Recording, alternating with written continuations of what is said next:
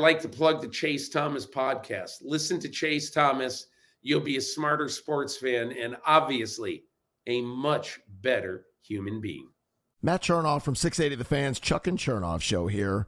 And I want to say thanks for listening to today's episode of the Chase Thomas Podcast. You can find it on Apple, Spotify, and all your favorite podcast apps. Chase Thomas went to Parkview in North Georgia. He's a local Atlanta kid, and he won't let the Luka versus Trey thing go. He interned with us back in the day, and you'll always remember him. Anyway, definitely go check out ChaseThomasPodcast.com, where you can find all of Chase's previous episodes, all of his articles, and do him a solid. Leave him a rating and review if you're an Apple Podcast listener. Reminder to listen to our show, Chuck and Chernoff, Monday through Friday, 3 to 7 on 680 The Fan, and subscribe to my podcast as well. Welcome to Atlanta, wherever you get your podcasts. The Chase Thomas Podcast. My nephew needs me to record. See, I already hate it. I hate it. All right, hello, and welcome back to another episode of the Chase Thomas Podcast, where I'm still the aforementioned Chase Thomas, coming to you live from Knoxville, Tennessee. Everything School HQ. Julian Phillips, a plus 45 against Alcorn State tonight for the men's basketball team. The best defense in the nation. Everything School HQ. I was on campus. It was electric. The vibes were immaculate. Tennessee basketball also back. Tennessee baseball sending out hypes for like 70-something days away. Tennessee's going to the Orange Bowl. Hendon Hooker might go to New York. Everything is coming up. Tennessee Volunteers. Matt Green, how are you? For those of you just tuning in for the first time, this is not a Tennessee Volunteers podcast. I would say Tennessee is trending in the right direction in most athletics, except for that 2022 SEC championship. That went to none other than the Georgia Bulldogs.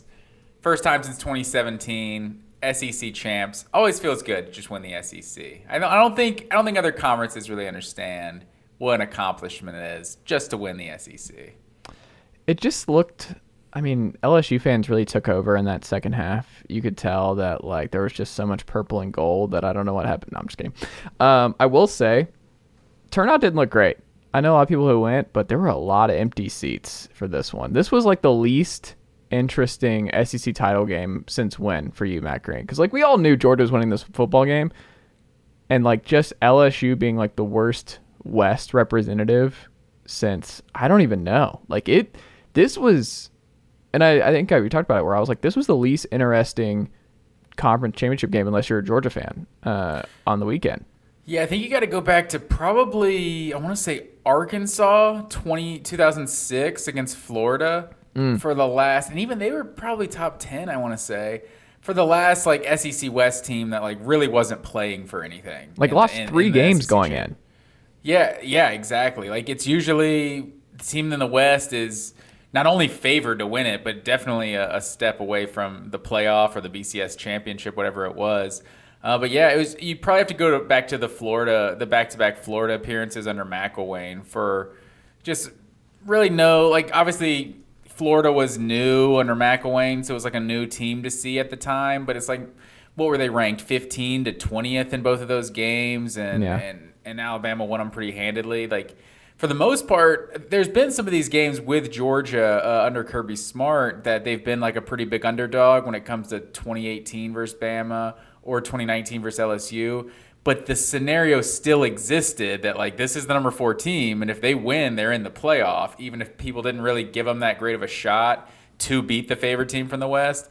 But yeah, so it was a weird situation from that perspective. But you'd have to say Georgia pretty much dominated this game for the most part. Like they had all the lucky bounces. Well, hold on, let's save it. Let's save the Georgia. We'll get into Georgia LSU quickly. Yeah, you're ready to go. You're fired up. But it was a fun weekend by and large. There was a lot of good football. You're not going to believe this, but TCU played another close football game. Who could have ever foreseen that TCU would play a game close? Came very close to LSU covering. I felt good about that one going into the weekend, and they only missed it by 3 points there at the end. We had some questionable field goals by Jeff Brom because he may have had the under for Purdue, Michigan. Some weird late game field goal calls there, but by and large, a great college football weekend. Matt Green, what was the highlight for you outside of the Dogs? How was Mama Green, hello, Mama Green. Jake Green, anything new there? Any insight in the pod? No, man, nothing new from that perspective. But yeah, it's always a good weekend to get together with the family and watch the Dogs win an SEC championship. But Buffalo Chicken didn't make an appearance? Not this weekend. But yeah, just having a whole weekend, having Friday, a couple of conference championships on Friday, then all day Saturday. It's a pretty solid weekend. I'm not going to lie. I felt really nervous going into the weekend when USC went down because I was like, I wanted to do it and I didn't do it. And then North Texas goes down to UTSA and I was like, oh, crap. This is it. I'm really going to go down. This is where I lose it. I'm really going to go down. But my Toledo Rockets, I think, came up clutch for me this weekend. You backed the team that has not won the ACC since 1980. That bitch you. Sir, let's give the people what they want. Who won at the end of our season-long picks against the spread and picks overall, sir? So it was a great season, I will say that, just to start things off. But yeah, I think both of our upset picks in the conference championship weekend, they kind of canceled each other out. So it's not necessarily too regrettable for either of us. They were both hot takes, you know. You gotta put one out there every once in a while. Yeah. But on the weekend, sir, you went 5-5 overall, 3-7 against the spread. Your fifth losing record against the spread in the last 6 weeks. You were off to a good start this year, but kind of fizzled at the end of the year. But not going to mention anything about the Tennessee Volunteers. That's enough. Yeah. The parallels there, no. But overall, you did hang on. Oh, and myself, I was 6-4 overall and 5-5 against the spread. So if you are doing the calculating in your head, as I think you are, you finished one game ahead of me. I knew I did. I told my wife, I was like, I think I beat him by one. If my math's correct, I think I beat him by one. And it was the Toledo one where I did the fist pump. The Toledo game, I was like, duh. Like when I saw them go up 17-7 late, I was like, absolutely. Ohio never won the MAC. Not doing it today. Toledo, many are saying the Tennessee of the North. Very much excited for my Rockets taking care of business and giving me the dub. But yeah, I was 2-0. You were 0-2 on Friday night. I thought it was in trouble. But yeah, so I finished 156 on the season overall, one game back from you. Against the spread, however, on the season, I was 80, 71, and 5, and that was 9 games up on you. You were 71, 80, and 5 on the season. So, and then Zeus, like we said, 9-5 with his home dog of the week. Good year for Zeus. Excellent year, without a doubt. He went 6-6 last year, so it was a huge improvement in that second year. You know, that's really where you see the biggest improvement, year 1 to year 2. So this would be year 3. That's fair, but I don't have the stats for year. I don't have the stats for year 3. So was Zeus doing the home dog? Was it a full segment the whole year? I think it was like kind of a half baked thing. Yeah. I don't know. I'd have to go back and listen to a 2020 pod. That whole year was just half baked. It's like the Georgia-Florida rivalry. You know, you can't even really. They don't even agree. Both sides don't agree what year the rivalry actually started. So we got the stats back to 2021. So that's the official date. That's all we got. I like it. Matt Green. Before we get into what actually happened over the weekend, and we'll get into on the Wednesday show. Our takeaways on the coaching carousel. I mean, we got Dion getting the Colorado job and being introduced and talking to the team, and we'll see what happens there in the coming days in the portal. He already got like a 5-star kid from IMG who's in like the 2025 class who just like tweeted out Deion Sanders or something like that. And you're like, all right, he's going to do all right. Like we've said this in the pod. Dion he was out there for all these programs. It's like kids want to play for Dion. It's just, don't ever think this. Just hire Deion Sanders. But TCU, who said that should hire him, they're all right. Sonny Dykes has done a really good job, so they may be okay there too. But I don't know. A lot of teams are going to be kicking themselves with Deion Sanders, especially in the immediate eligibility era of college football. It's just I would not be surprised. Colorado going bowling in year 1 would be That's all I'll say on that one. Is I think they're going to be pretty good right away. I agree, but I kind of feel like Deion could have held out for something better than Colorado. Like, yeah, they have some tradition there in the 90s, but it's been a while since Colorado was relevant at all. I feel like an SEC team in the next year or two would have been willing to. My prediction, I'm still saying, and I said this 2 to 3 years ago, he's the man who replaces Saban. Like, I am 100% dead certain that he is the one who gets the Saban job. I think bold. It's him. That's bold. I mean, think about it. You have to be, and being the guy who replaces Saban, and also if you want Alabama, you have to have an ego, right? Like, that's just part of the deal. If you want to be the head coach at Alabama, it's like running for president, where everyone who runs for president has a humongous ego. You have to be some level of narcissist to want to be the president. Like, that just comes to the territory. Deion Sanders is one of the ones who would be like in this industry who would just not have a problem following Nick Saban. Like, he's totally comfortable in his own skin. He would not get overwhelmed by following the greatest college football coach of all time. I think 99% of coaches would. I think it's a job that most will not want. I don't know. I think Deion he makes the most sense. They do the Aflac commercials together. The recruiting would stay top notch at Alabama, transitioning from Saban to Deion. I would not be surprised. Like, that is my pick. It's been my pick for a while. I think Deion makes the most sense as the guy that follows. Like, Dabo's not going to do it. Kiffin's absolutely not following Saban. I don't think many are going to want it, and you have to have a unique personality and a very, very strong one that's not easily wavering. And Deion checks all the boxes of someone who can actually be the one to follow Nick and not be the least bit intimidated. Well, that remains to be seen, but we'll see. Mark it down. December 4th. I guess he figured he needs to get some Power 5 experience. That Jackson State isn't necessarily enough, but I don't know. I feel like he was creating enough of a buzz that a bigger program would have come knocking sooner rather than later. But, it's definitely a step up in the coaching ranks. So, yeah, I'll be interested to see. It's been a long time since Colorado was relevant. I'm thinking Bobby Purify and like Chris Brown. That was like 2001, 2002, the last time Colorado was. I guess they were good a couple years ago, right? Mel Tucker had them 10-2, right? What did they get to? 9-3, 10-2. No. Mike McIntyre got him close too. What did Mike McIntyre get him to? Was that the McIntyre year? McIntyre's the one that they had like a 10-win season. That's what I thought. One year. Yeah. But I think Mel Tucker's only there for 1 year, just like one bad season. And were they bad? They went like 9-3 in the Mel Tucker year. 8-4. Am I crazy? I don't think he would. I don't think so. You can look that up. You looking that up? I am looking it up right now. 5-7. Yeah, you're right. And then when was their last good season? That might take me a second. Hold on. Oh, I thought you were just looking Football Reference. I was at his. Yeah, that might take me a second. Not important.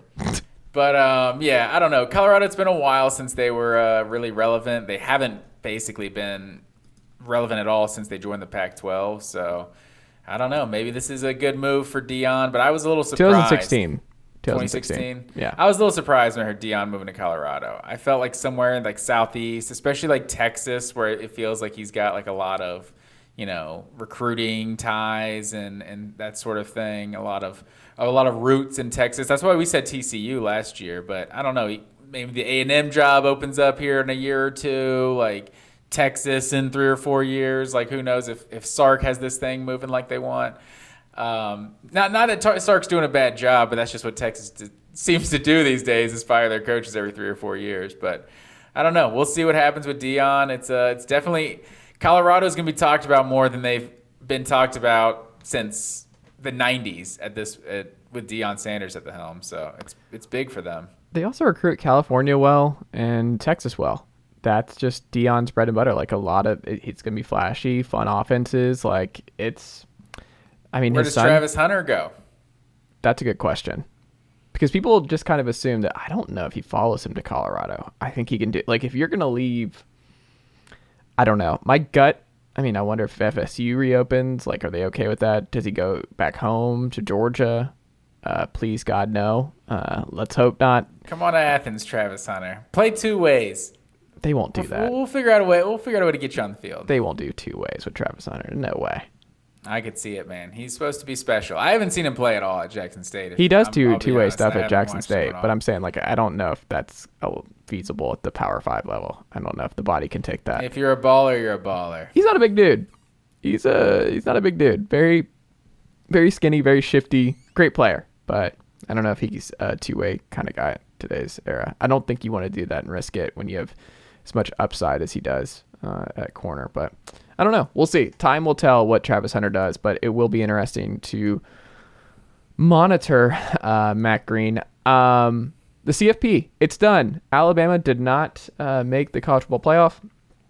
And look, we were texting a little bit about this earlier this afternoon, and I don't want to piss TCU fans off because there was a lot of uproar today. There was a lot of back and forth, and TCU fans getting mad at Alabama and SEC fans or national media folks. And like, there was a lot of people pointing out that like, it felt like the fix was in, where Saban does the interview, talks about, he's talking about the Vegas line, if they were put up against TCU now. And my whole thing with that is like, what did you think he was like? He's trying to make the case for his team to be in the playoff. Like that, he doesn't have the signature wins. Like the thing he can point to, which is smart because that is true, is Alabama would be favored against TCU. Like, and people rightly pointed out they were favored against Tennessee and they were favored against LSU and they lost both those games. So it's an immediately disproven point for Saban to make, but he has to say something. Like if you're going to do the interview, like what is he supposed to do? I don't know why people get mad at this, where Saban gets asked by ESPN to do a spot or whoever it was. Like, what's he going to say? No, I'm going to decline and not push for my team to make the playoff. Like what? This is my last year with Bryce. Like, why would I not do whatever I can to get in the playoff? Like that's the whole purpose of the Alabama football program, is to be in the playoff every single year. I don't know. I don't know why there was as much uproar about that.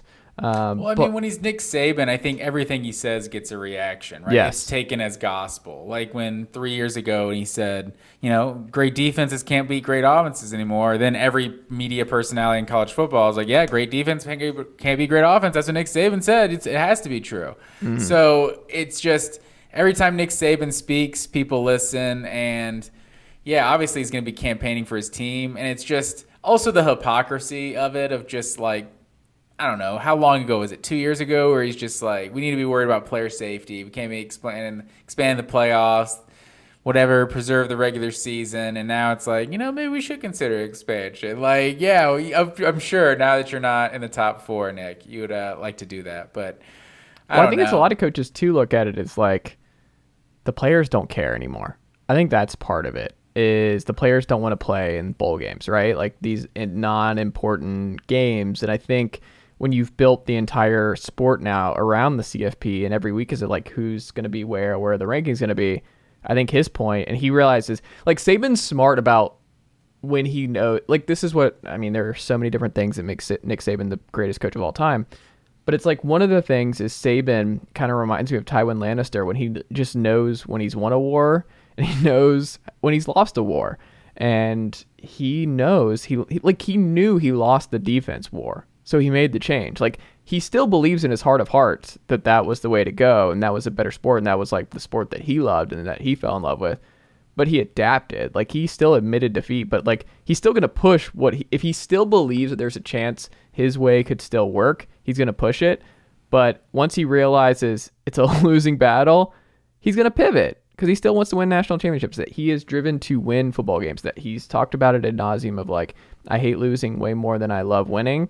And the way to do that is to just, go to the playoff every year, and to have this mindset that like, yeah, I have my beliefs and I have my ideology, but at the end of the day, if the tide is going one way and I'm the last of the Mohicans here, then I'm not going to die on this hill. Like, it's just not worth it. I need to evolve with the sport, or I'm going to get left behind.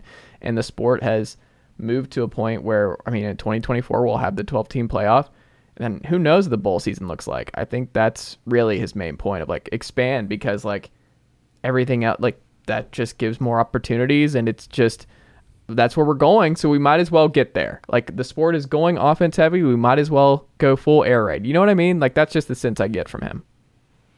Yeah. And at the end of the day, he's campaigning for his team, and he's going to say obviously what he's going to say to help his team. I really just, we have to do something about this sport, honestly. With this playoff happening, like Cade McNamara has now committed to Iowa. He's in the portal. He's committed to Iowa. Like, is he playing for Michigan in the playoff? I don't think so. No, he's out. No. So just your backup quarterback? I think he was out for the year anyway. Wasn't Cade already out for the year?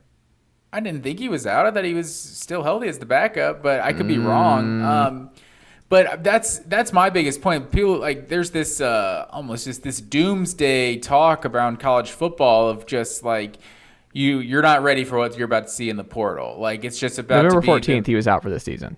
Okay, it's like you're just about to see the most insane portal ever. It's going to be legitimate free agency this off season, and now we're going to add like 3 weeks of games into that month of things going on. It doesn't make any sense at all. And December is when all these kids are moving schools and their high schoolers are enrolling, all this different stuff.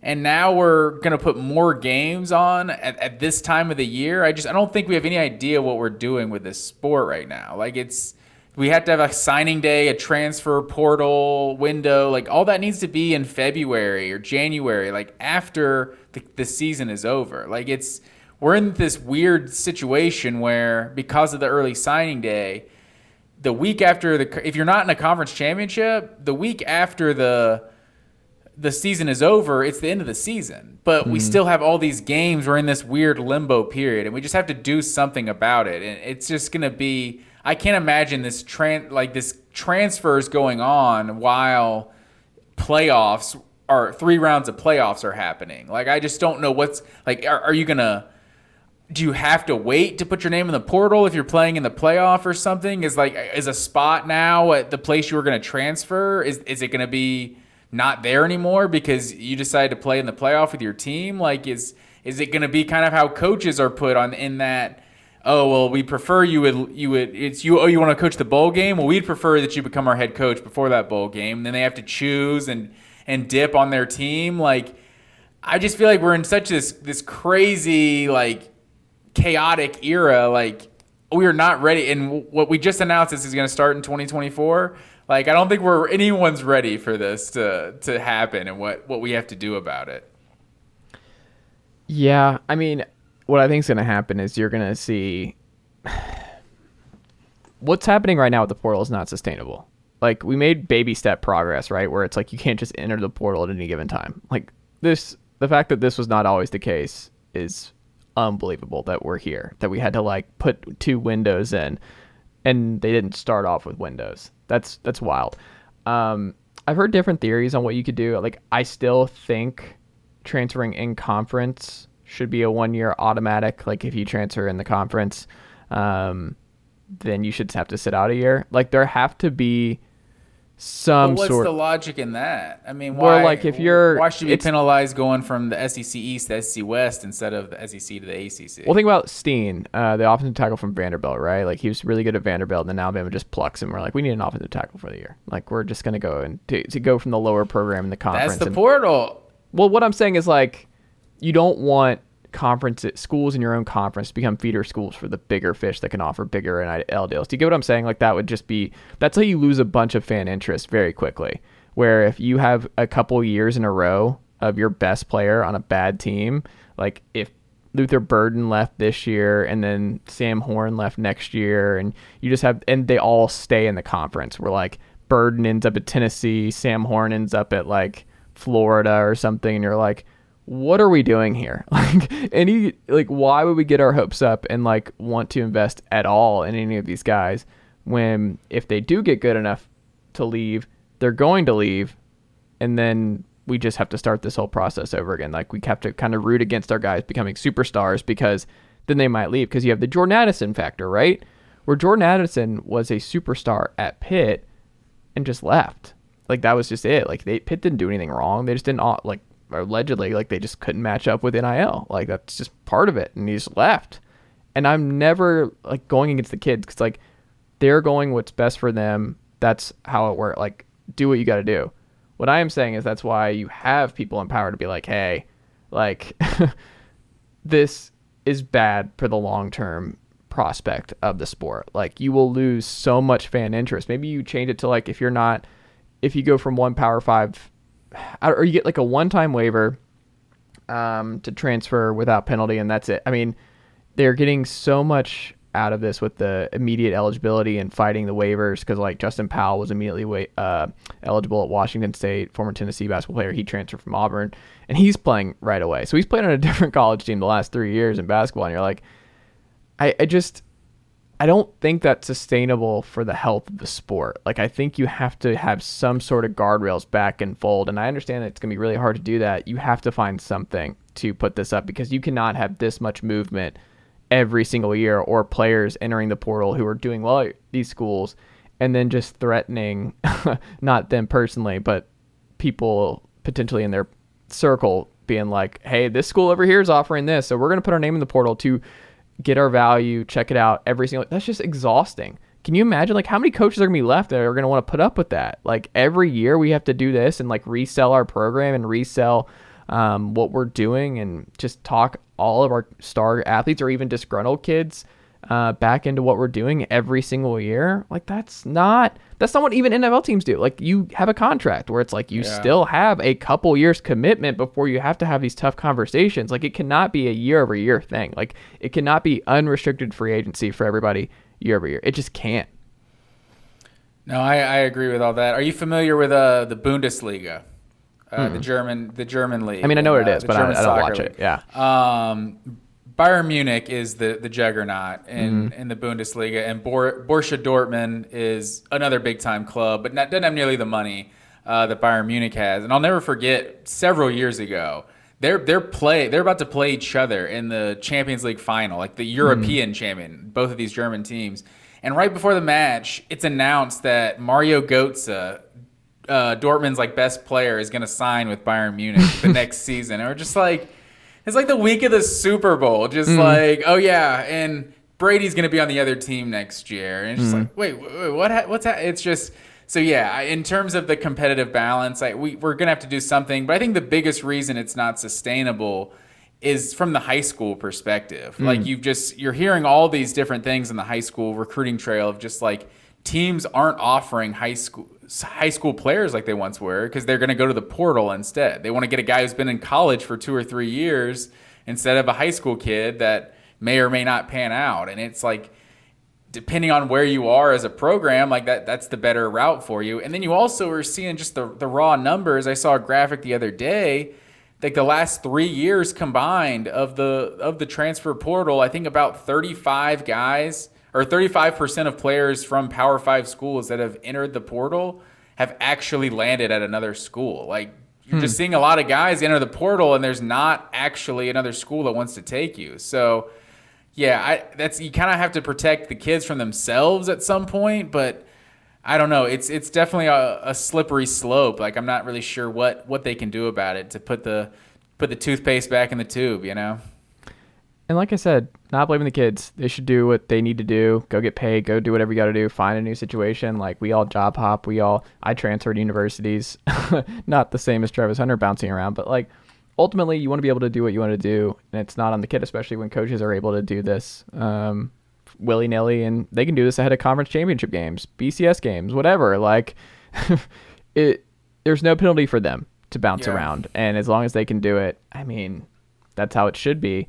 But I'm saying, as like someone who loves college football and is worried about the future of the sport, it's like, I mean, there is a tipping point where, and like you said, maybe the difference is like we'll eventually reach a tipping point where so many kids don't end up getting picked up that the portal is not as big as it used to be. Where like 5 years from now, there's so much data that programs can show these kids where it's like, you're not going to get picked up. I mean, sure, go check it out, but this is the way it is now, and this is your odds of being a star going somewhere else. You know what I mean? Like the more data we have on the portal that these universities and these programs can show these kids, I think you'll see it shift. And I also heard from a rules perspective, is that more important to the governing body than the powerhouses poaching from the haves, poaching from the have-nots? I think that's also the Alabama going and getting Jahmyr Gibbs, and right, the USC getting Jordan Addison and Caleb Williams. It's like, I think that's the kind of thing that would, I feel like, steer some legislation more than anything else, because it's just like this This feels like free agency, and this isn't really what college football's ever been.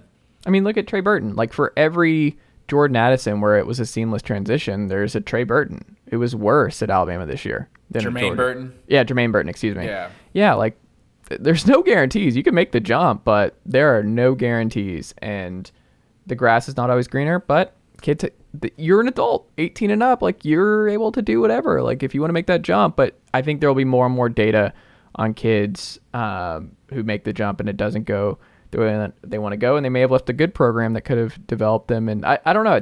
I cannot imagine being in that position now with kids. It's more options for them. It's got to be really, really tough because the window to become a superstar, become a guy who can make a living playing football is so slim. The margin for error is so finite that, like, you're putting so much trust in these programs for a very small amount of your time to get to you where you want to be, right? Like, it's just, I can only imagine the pressure involved, and they just want to make the right decision for themselves, but it's hard, and there's no easy answer here. But I did hear Bud Elliott on Cover 3 the other day make a good point that I had not considered. I don't know if you heard this too, of like, part of the reason I think he said was that the portal is popping like this for this year is because no one saw any of these 2020 kids up close. So that whole class was just like video recruiting, and like, you didn't get to go to games, you didn't get to go see them in person, get to know them in the home, all that kind of stuff. That there were a lot of bad fits because you were just taking kids based on some video that you saw, and you didn't really get to know if it was a fit. You didn't get to know really if they were going to work out at your university. So there's a lot of odd fits that have to be kind of, that are just going to move out of the program because they bet on what they saw on a couple videos and did not get to recruit the same that they always have. So I think the 2022 recruiting cycle may have caused a bigger craziness in the portal this year, is my guess. And I thought it was interesting. I hadn't considered that. The 2020 class in general, just kind of, I could definitely see that as a hangover. But in terms of bringing it back to the playoff rankings, right? Was there anything that surprised you about the rankings? Did you agree with it? Yes, I did. I think, I mean, personally, I would still put Ohio State ahead of TCU because TCU lost and that kind of opened it up. But look, I don't want to get people upset. TCU two things can be true. TCU deserved to be in the playoff. TCU is not one of the 6, 7 best schools in the country. They're just not. And based on what? Look, Tennessee and Alabama, they took care of business. Like, their strength of schedule is better. Both of their strength of schedule. So Tennessee was 8th. I think Alabama was 9th in strength of schedule this year. And you go through it. They didn't take care of business multiple times during the season. Bama lost by a combined 4 points to a really good Tennessee team. And why am I blanking? Oh, and LSU, who ended up going to the SEC title game. They had their blowout wins. They took care of business by and large. We saw on both sides of the ball, they weren't Alabama of old, but they still didn't drop the ball. Like, the difference with TCU, and I told you this for weeks on end, like, they were eventually going to get bitten because they played close with everybody. The good, the bad. They never just dominated anybody. And the Big 12 is a significantly worse conference than the SEC. And Chris Sims made this point, and we'll talk about it when we get to TCU, but, like, what do you think TCU does against Tennessee's schedule? I'm not sure I agree that the Big 12 is a significantly worse conference than the SEC. Like, Alabama didn't play Georgia, so that's the best team in the SEC. Mm-hmm. Like, Kansas State is a top 10 team. Like, are they a top 10 team in the SEC? I mean, maybe. Are they better than South Carolina? Like, South Carolina is the 4th highest ranked team in the SEC. Like, they were a pretty flawed team most of the season. Is LSU even a good team? Like, they're fine. Like, they're 9-4 now. Like, Georgia just hung 50 on them in the SEC championship. Like, I don't think LSU is a particularly good team. And that was the team that was representing the West this year. Like, the SEC was not just some juggernaut of a conference this year. And TCU, like, Alabama lost 2 games by 4 points. TCU lost 1 game in overtime by 3 points, and they scored on 3rd and goal in overtime. Like, when they reviewed that play, the ball crossed the plane. Like, you could see the view from over top. Like, I don't know what the Big 12 officiating is doing in that game, because TCU's your golden goose here. They're the one that are getting you the playoff. I don't know why you're trying to get them to lose, but I thought that was a bad call that forced them to end up going for it on 4th and goal. But that's TCU's one loss. It's by 3 in overtime. There are only 3 teams top 10 in scoring offense and scoring defense in the country. Who do you think those 3 are? Probably Georgia, Michigan, and I don't know, is Alabama one of them? It's Alabama. Alabama's higher in scoring than TCU. They have a top 10 defense. TCU's scoring defense is all the way down at 57th. Who's Alabama's best win? That's not what we're doing, though. If you're comparing Alabama and TCU, it's exactly what you're doing.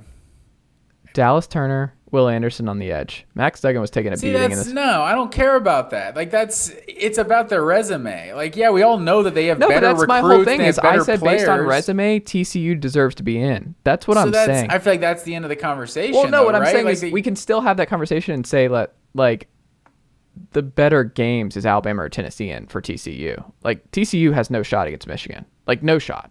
None. Whatsoever. And I just don't agree at all. Like, why would they have no shot to beat Michigan? Why is Michigan so much better than TCU? Like, the Big Ten has been by far the worst of the Power 5 conferences this year. It's better than the ACC. It's 4th of the Power 5 conferences, in my opinion, this year. Like, Penn State is in the top 10, like, whatever. No one even really knows how good Penn State is. They look mediocre every time you watch them play.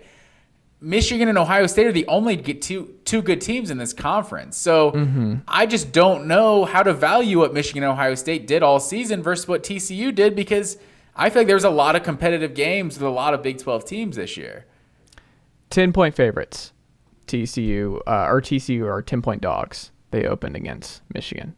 In comparison, Ohio State opened as 6.5-point dogs against the Bulldogs. A better team. What I am saying is if Michigan... What was Ohio Alabama, State favored against Michigan? Huh? How much was Ohio State favored to beat Michigan by? Not much. It was what, 3.5? But 4? They were favored. I think it was like 6 or 7, and they lost by like 20. That's what I'm saying. Like, that doesn't matter. The talent's different. Oh, this is another part of it. The talent's different. Like, they're not in the blue chip ratio. They're not there. We'll see. Like, they're gonna get they're gonna get beat down. Like, if they got Georgia, that game's 40-point game. I mean, who's the closest team to TCU that Michigan's played all year? Like, they don't play anybody. Penn State, Illinois. Like, Max Duggan is way better than Sean Clifford. Like, Max Duggan might be the Heisman winner right now. Like, he's at least in the top 3 or 4 of the conversation. Hold on, do you think TCU would beat Penn State on a neutral site? Absolutely. Right now, I don't think so. They have like a 1,400-yard rusher and Max Duggan, who's Heisman worthy. Like, wait, who's TCU's best one? Probably Kansas State the first time around. Maybe Texas, Oklahoma State. None of these teams are top 10 teams. Tennessee's beaten a top 10 team. Alabama, I'm comparing them to Alabama. Yeah. Tennessee has a better resume than Alabama. Like, I don't agree with Alabama being ahead of Tennessee. Like, I think it's a slippery slope to project what someone is after an injury. Like, I just think that's what I'm saying. I think that's what happened. If I had to put my money on it, Tennessee would be ahead of Alabama if Hendon Hooker was not out for the year. Also, you want to put your money on it. If there was an Oklahoma logo next to TCU's name, there's not even a conversation about this. Like, they're undefeated and then they lost. Like, there's no question. Like, this is all anti-TCU bias. Like, don't hate on TCU because you didn't think they were going to be there. You know, I'm not hating on them. I'm saying they're giving us a worse game. So my whole thing is, like, I care about entertainment. The quarterfinals have been bad or semifinals. I keep calling it quarterfinals. The semifinals have been bad year over year. Michigan and Alabama or Michigan and Tennessee will give us a much better game than TCU is going to give any of them. I am saying TCU is deserving. Alabama should have taken care of business in Death Valley. And I'm not disagreeing, but I'm saying if we were looking for the best games possible, I think TCU is like the 8th option for a playoff game. They just don't belong. Like, they belong with their resume, but with the talent and what's going to happen to them, It's not the same. And see, I think this is why the automatic bids are so important for for the playoff format. I think this is why conference championships are so important, is because you play 10% of the teams in all of college football on a given schedule. Like, you have no idea. Like, Michigan and TCU, did they play one common opponent this year?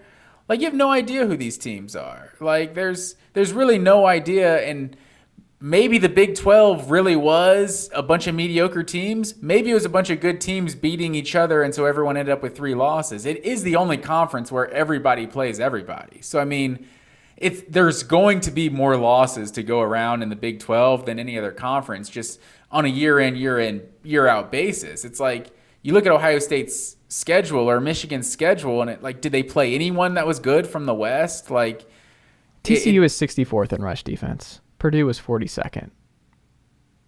Yeah, that's fine. Purdue doesn't have Max Duggan. TCU is getting their ass kicked by Michigan. Like, just write that in. Like, we are so afraid because it's like sparing the feelings. It's like, no, they belong there based on their resume. What we don't have to do is pretend that they're better than Alabama. What we don't have to do is pretend they're better than Tennessee. What we don't have to do is pretend they're even better than a healthy Oregon. Like, it's just not. It's not reality. But that's why it doesn't matter. What I'm saying is, as a college football fan, I want the best games, and I want to see, like, if Hendon Hooker was healthy, I would have preferred Tennessee get in, obviously. But without, Joe Milton's not running the gauntlet. Like, that's not happening. Who cares? But Alabama would give Michigan a game. That might be a 3.5, 2.5 point spread and I might even take Alabama in that one. And then we get Georgia, Alabama in the final. Well, Georgia or not Tennessee, how college Bama. Football works. They didn't earn it in the regular season. Well, this is like a part of the expanded playoff because we could just toss them out early. Like, and I'm not freaking out about this. You can just light the grenade. This is the worst part about the expanded college football playoff is because we all know Alabama did not have a championship level season this year. Like, it's just, we know what a championship level season is in college football. But if you put them in the playoff, are you damn certain they wouldn't win it this year? No, I'm not damn certain of anything that would happen. Like, it's... Well, no, we're certain that TCU's not winning the title. You open it up to 12 teams. No, we're not certain of that. I'm sorry. Are we now going down the pike where we're saying TCU has beaten Georgia and Michigan in succession? They're one of the 4 teams left. They have a chance to do it. They have a zero. A 0% chance. Alabama has a 0% chance to win the playoff. No. TCU does have a chance to win the playoff. Like, they're one of 4 teams. How can you not have a chance? They don't have the players. It's not happening.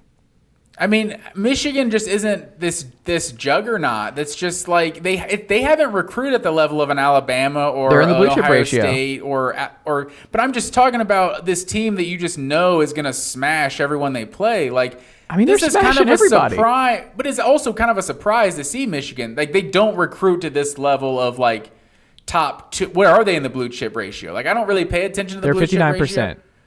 What is that, like 15th? No, 12th? It's like, let me see. 13th. Like, they're not, that's what I'm saying. They're not one of the higher ones. Well, so no, Michigan everyone who's in the top 15, you have to be over 50%. But Auburn and Florida are in there too. So it's like, I take it with a grain of salt. Like, those teams are bad. So it's not really, it's not everything. And so Michigan. Well, it's everything if you want to win a title. Literally no team's ever won it without it. Like, none. It's never happened. I mean, it's how long have we had this? For like 8 years? Like, this blue chip no, we ratio. could go back to the blue chips. We can still see like who talent ultimately wins out in the sport. Like, it matters. We haven't been keeping this. We don't have this data for that long to just say that it's never happened. I'm just saying. Matt Green wants to die on the TCU can win and Hill. They have a chance. They're in the playoff. But None. It's like, Michigan isn't just this team that's just destroyed everyone they've played. Like, you better keep the same energy when we do our picks. They you barely better pick beat TCU, Illinois. sir. You better pick TCU. They barely beat Illinois a couple weeks ago. The Ohio State game was back and forth until they broke a couple 80-yard runs in the final 5-6 minutes of the game. So it's like, I don't know where this is coming from. That like Michigan is just this. I don't know this. I mean, they did this thing where TCU didn't do it. They took care of business in the Big Ten title game. Yeah, because they played Purdue. Purdue is not a bad team. 5-loss Purdue. Kansas State is top 10. They had 3. They were 1 loss ahead, like away from being at Purdue's spot. Kansas State is a way better team than Purdue this year. I don't think. Are we sure about that? Especially since Will Howard Kansas State has been over. like this, and with Adrian Martinez, where is Kansas State?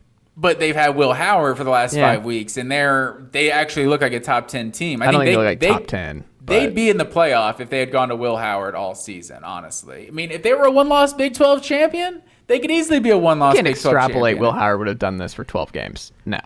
I mean, look at who they lost to, though. I'm just saying, like, Adrian Martinez was bad. Like, he was not good. And they've actually been a good team with Will Howard. But regardless, it's been a chaotic season. If a one-loss Big 12 champion happened this year, like, or if Kansas State was that, they would have gone to the playoff. And also, 9 in the preseason top 25, 9 of the preseason top 25 finished ranked this year. So, like, all these preseason rankings and composite talent, like, people don't know what the hell is going to happen in a college football season. Like, you didn't think TCU was going to be here all season. So, obviously, now we're at the playoff. Yeah, we're still going to continue to doubt TCU, but that doesn't mean they don't have a chance. It does. No chance. Zero. But none.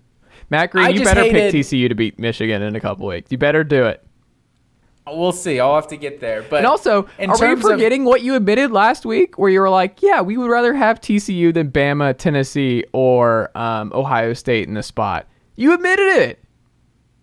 Yeah, but I mean, that's me in terms of projecting of who I think is going to be the most dangerous team for Georgia to play. Are but you not more excited about getting Michigan or TCU in the final? I mean, if TCU beats Michigan, then it changes how you view TCU. So it's like NCAA tournament. You get to the Final Four. It's a bye. If you get TCU in the final, it's a bye. You can start Carson Beck. If you're playing George Mason in the Final Four, and this is obviously not George Mason, TCU. They never won the title. Do you know how that story ends, Matt Green? But my point is, if you're playing George Mason in the Final Four, you're playing a team that just knocked off UConn and whoever in the 2 seed and the 3 seed. Like They but who won the have title to be a that good year? Team. I think Florida won the title that year. Another blue blood. What are we doing? Florida's not a blue blood. Well, they had talent everywhere. Joakim Noah, Al Horford. But whatever. Yeah. Have you noticed that the stars, generally speaking, went out, man? I mean, sometimes the teams rally to. Give me the college stories. Give me the college football story where that's happened. Give me the one. Look at in our lifetime. Ohio State. 2002, Ohio State wasn't better than Miami, and they had a gritty bunch of players with Craig Krenzel. They got it done. That Miami team is like the greatest team in college football history. How many NFL players were on that 2002 Ohio State team? Probably a quarter of the amount that were on the opposite team. Do you remember that Ohio State team? Yeah. They won every game and and they were in the blue chip ratio. 10 and 17. What are we doing? You don't it's know Ohio that. State. You don't know they were the blue chip ratio. Oh my God! He's now comparing. We don't have that data. We don't have that data. Noted similar programs: TCU and Ohio State. Oh my goodness.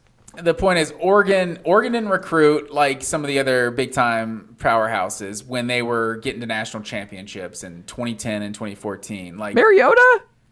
Yeah, they weren't recruiting top 5 like every year like some of these other teams are. They were in the blue chip ratio though. I don't think you know that either. I feel like you're just saying things. 2014 blue chip ratio. Anyway, let's see. Going back to the rankings, because I feel like you keep getting off on the side. I just need you to admit, I don't know why you can't do this. I don't know why you're hating on TCU so hard. I'm not hating on them. They deserve, I've been very clear, they deserve to be in, but we also don't have to lie about their chances. That's all I'm saying. I don't think they're Cincinnati from a year ago. I think they went through a Big 12 schedule and actually, they played some good teams, beat a lot of good teams. And I feel like Oregon was at 41% in that year. There you go. Stick that in your blue chip ratio. They lost. What is the joke? What do you mean? They lost. Stick that in your blue chip ratio. But who won that year? Nobody thought they would even. Who won in 2014? Honestly, I guarantee you, Auburn probably wasn't in 2010. That was a bad team that just had Cam Newton on it. But it's not important. Are we talking about the Heisman, Cam Newton? Yes. What was Cam Newton as a pro? Never mind. I can't do it. We're going around in circles. Yeah, exactly. But I just hated that the Boo Corrigan said that there was zero conversation about an Ohio State-Michigan rematch. Because, honestly, if you guys didn't mention Ohio State-Michigan rematch, then you weren't doing your job. You're saying that didn't happen at all. They're just like, did these teams play earlier this year? No one even mentioned a rematch. Didn't even say a word about it. It's because I feel like it's legitimate to just be like, yeah, we thought about it, and these two teams are pretty much equal, and we wanted to avoid a rematch in the first round. Would anyone really disagree with that? Like, if TCU is undefeated right now, it's like there's no conversation. TCU's clearly 3, Ohio State's 4. It's like whatever. But there was a conversation to be had about Ohio State being number 3 because like you're sitting here like you don't think TCU's better than Ohio State. No. And now they're sitting here, Ohio State's 11-1, TCU's 12-1, but you could obviously make the argument on a neutral field Ohio State's going to be favored ahead of TCU, but I'm cool with it. Like as a Georgia fan, like I said, I would have rather have played TCU because I think Ohio State's a more dangerous team for Georgia to play. But from just what should have happened in the playoff rankings, I'm cool with Ohio State, Michigan not being rematched in the first round because for all we know, those are the 2 best teams in college football, and they just played 2 weeks ago. Why make them play again to get to the national championship? Like they might be the 2 best teams in college football, but they also the Big Ten is whack this year, and they also could both lose in the first round. So I don't know. It remains to be seen what will happen. I'm not nearly as convinced as you are that Michigan's just going to rout TCU, but Ohio State, Georgia, like I said a few weeks ago, like that's the rivalry that college football has been waiting on. Like it's just been brewing underneath the surface for years, and these two teams seem to hate each other, but they never play. And now we're going to get Ohio State, Georgia, and that is going to be an insane matchup. I feel like that's going to be an expensive ticket in Atlanta. It is, and look, my pick right now, Matt Green, you're going to hate it. December 5th, I'm taking a Big Ten rematch in the title game. We shall see. Following up with Alabama and Georgia, we do a Big Ten rematch the following year.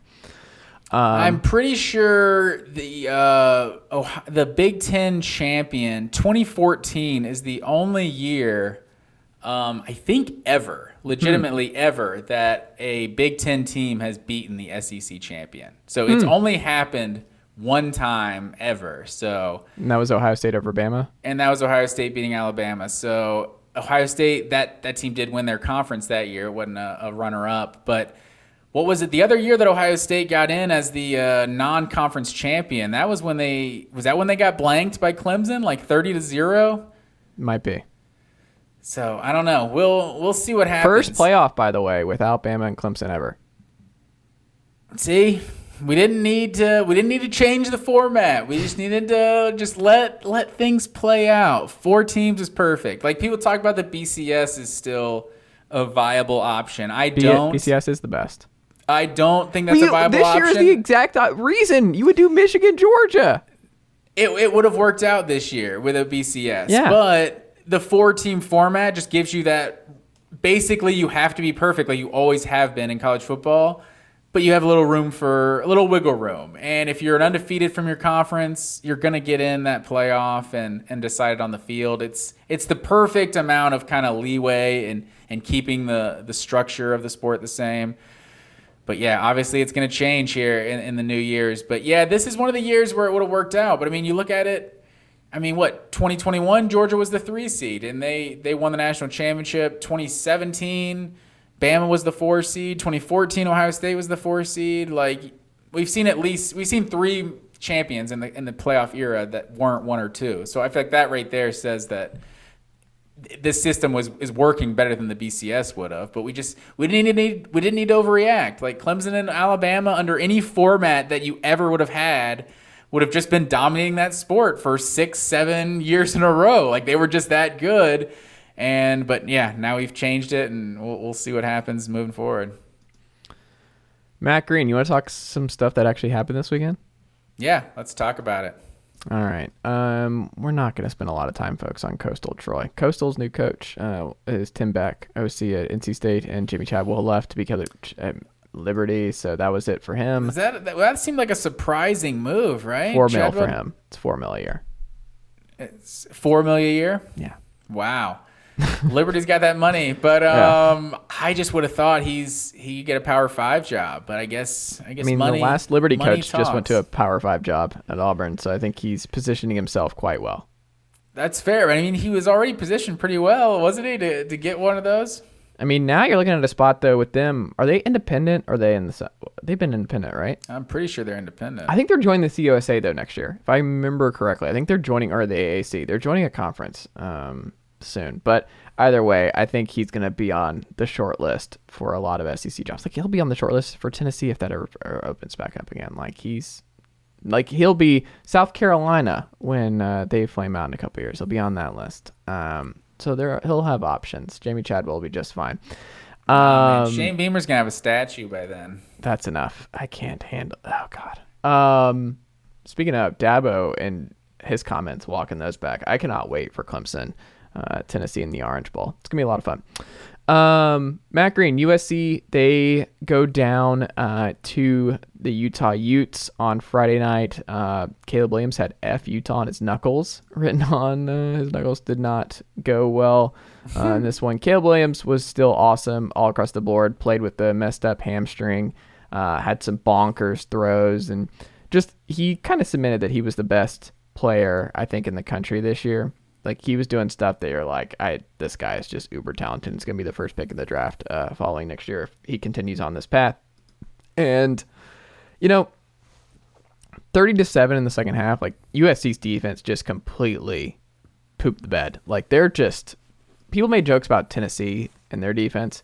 This USC defense is just awful. And Andy Staples and Ari Wasser made a really good point about this on the post-game show they did on YouTube that I listened to about USC and Utah. And their point, I think, is I'm curious to get your perspective on this, but I figure you might share it, is that this USC team is just like every other Oklahoma team that Lincoln's had, where it's just this unbelievable all-time offense that should win the title or should be right there, but the defense isn't anywhere close to winning a title. Like their defense isn't close to being good enough to win back-to-back important playoff type games or beating the physical teams like the Utahs of the world, where it's like, we've seen this movie too many times. Like Lincoln has to make very tough choices and he has to get serious about the defense. Like if that means toning down the offense a little bit, if that means not going after so many of the Jordan Addisons and instead you go after the Harold Perkins of the world, like you've got to adjust now. Like you are at USC, we've seen tons of first round picks like Detroit Palomalus of the world and everything else. Like there is all kinds of defensive talent in Southern California, but you've got to adjust. Like this cannot be the norm. And what you did at Oklahoma, like the lesson that you learned there should be, we have to be a dominant defense too. We have to, like this softness that they have on defense is just, you're throwing away an all-time great quarterback season again. Like Caleb Williams was unbelievable in this one. He was unbelievable all season long, and he wasted it. The offense didn't waste it. Your offense was elite.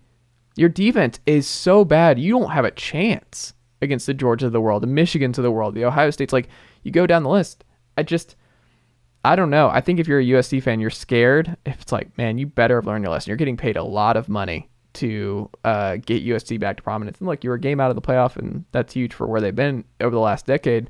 But like Lincoln, you're going to have to make very difficult decisions, and you have to adjust. You have to do the Kirby thing, which they made. And I think it was a very astute point where Kirby had to go, I like James Coley, and I kind of want to play the style that James Coley wants to play, but I got to go get Todd Monken. Like I got to go get a brilliant offensive mind to fix this offense and get us to where I want to be to win a national title. And he did it.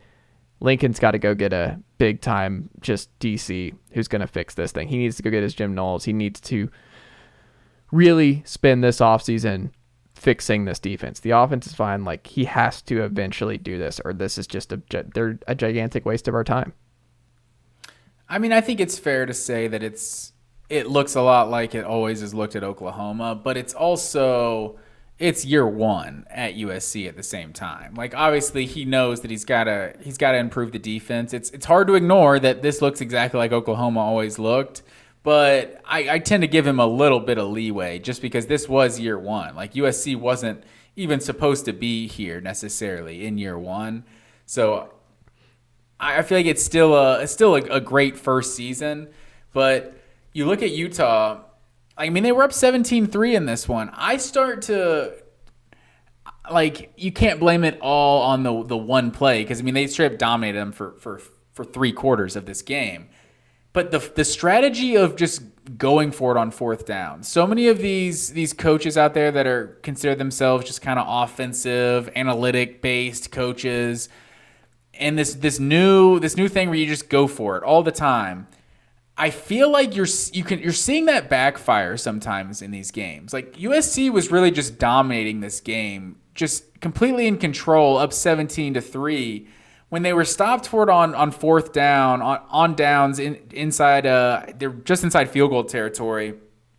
From that point on, Utah, it feels like it almost invigorated Utah's sideline. Like it gave Utah momentum. From that point on, after USC was up 17-3 when they were stopped for that turnover on downs. After that point, USC went punt, touchdown, interception, fumble, end of game.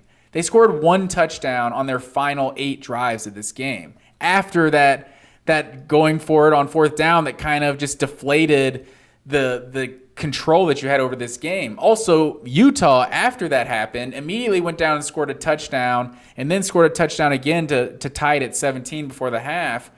After that turnover on downs, Utah went touchdown, punt, field goal, touchdown. Like they were just completely in control of the game from that point on. So they had 7 sacks in this one.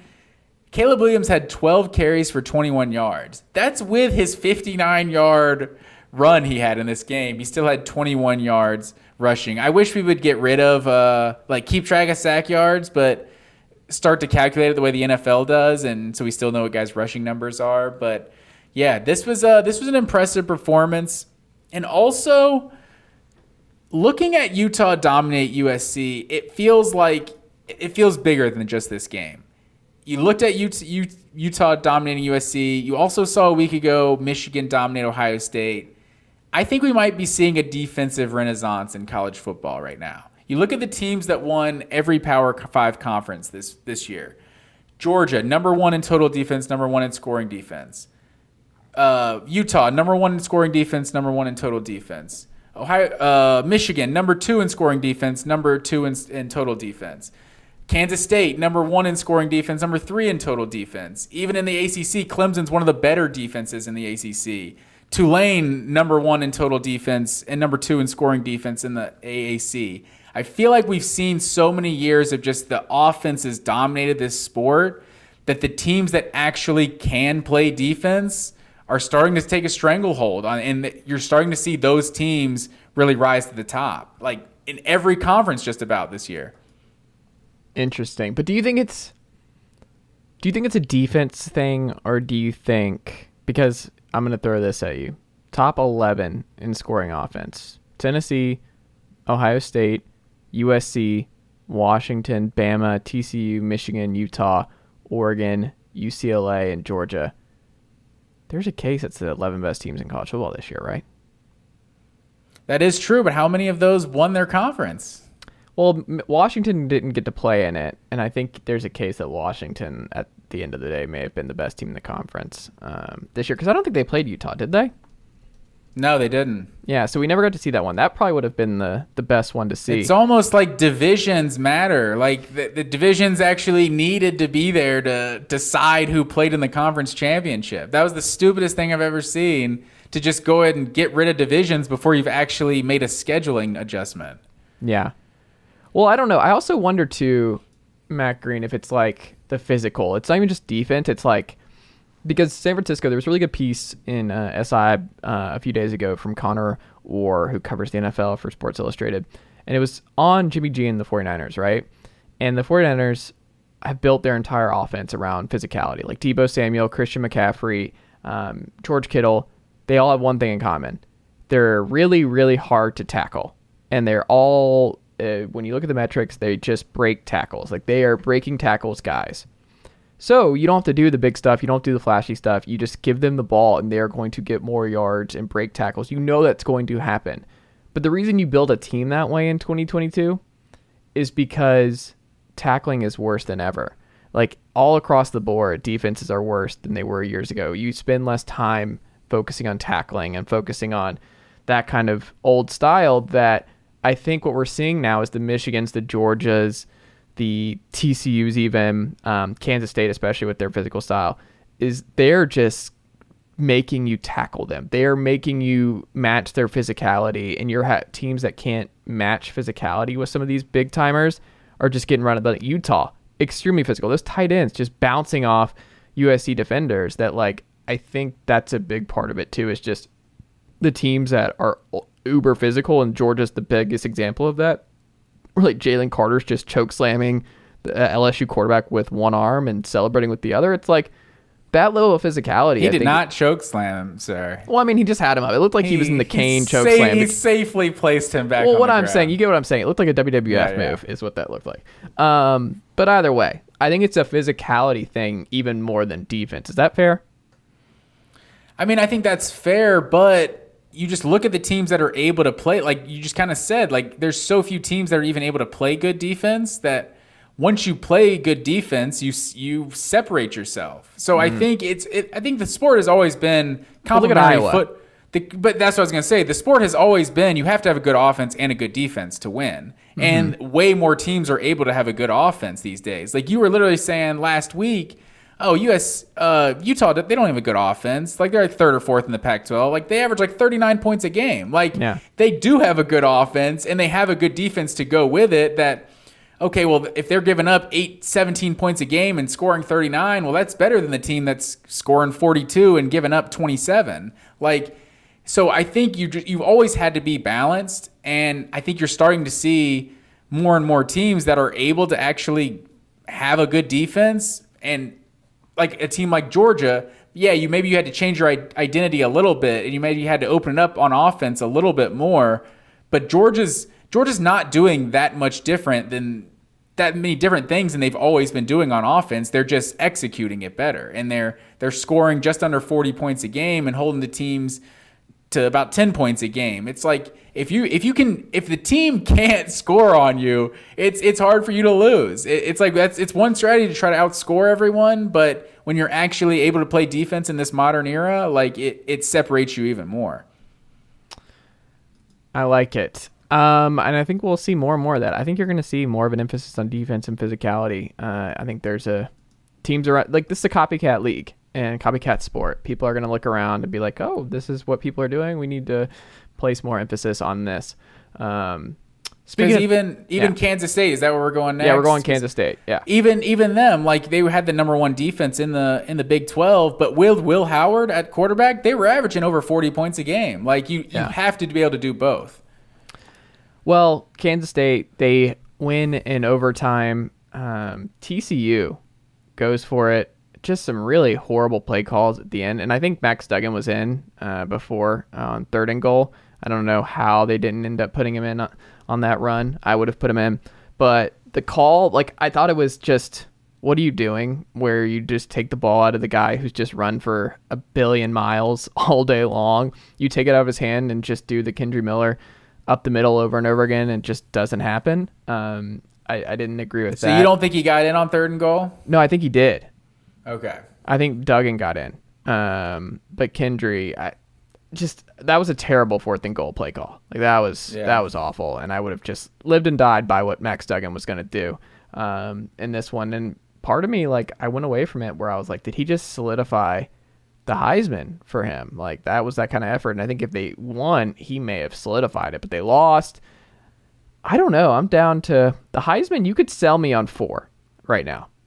You could sell me on 4, and they're all quarterbacks. Who would you guess my 4 that you could sell me on? Like I would not be.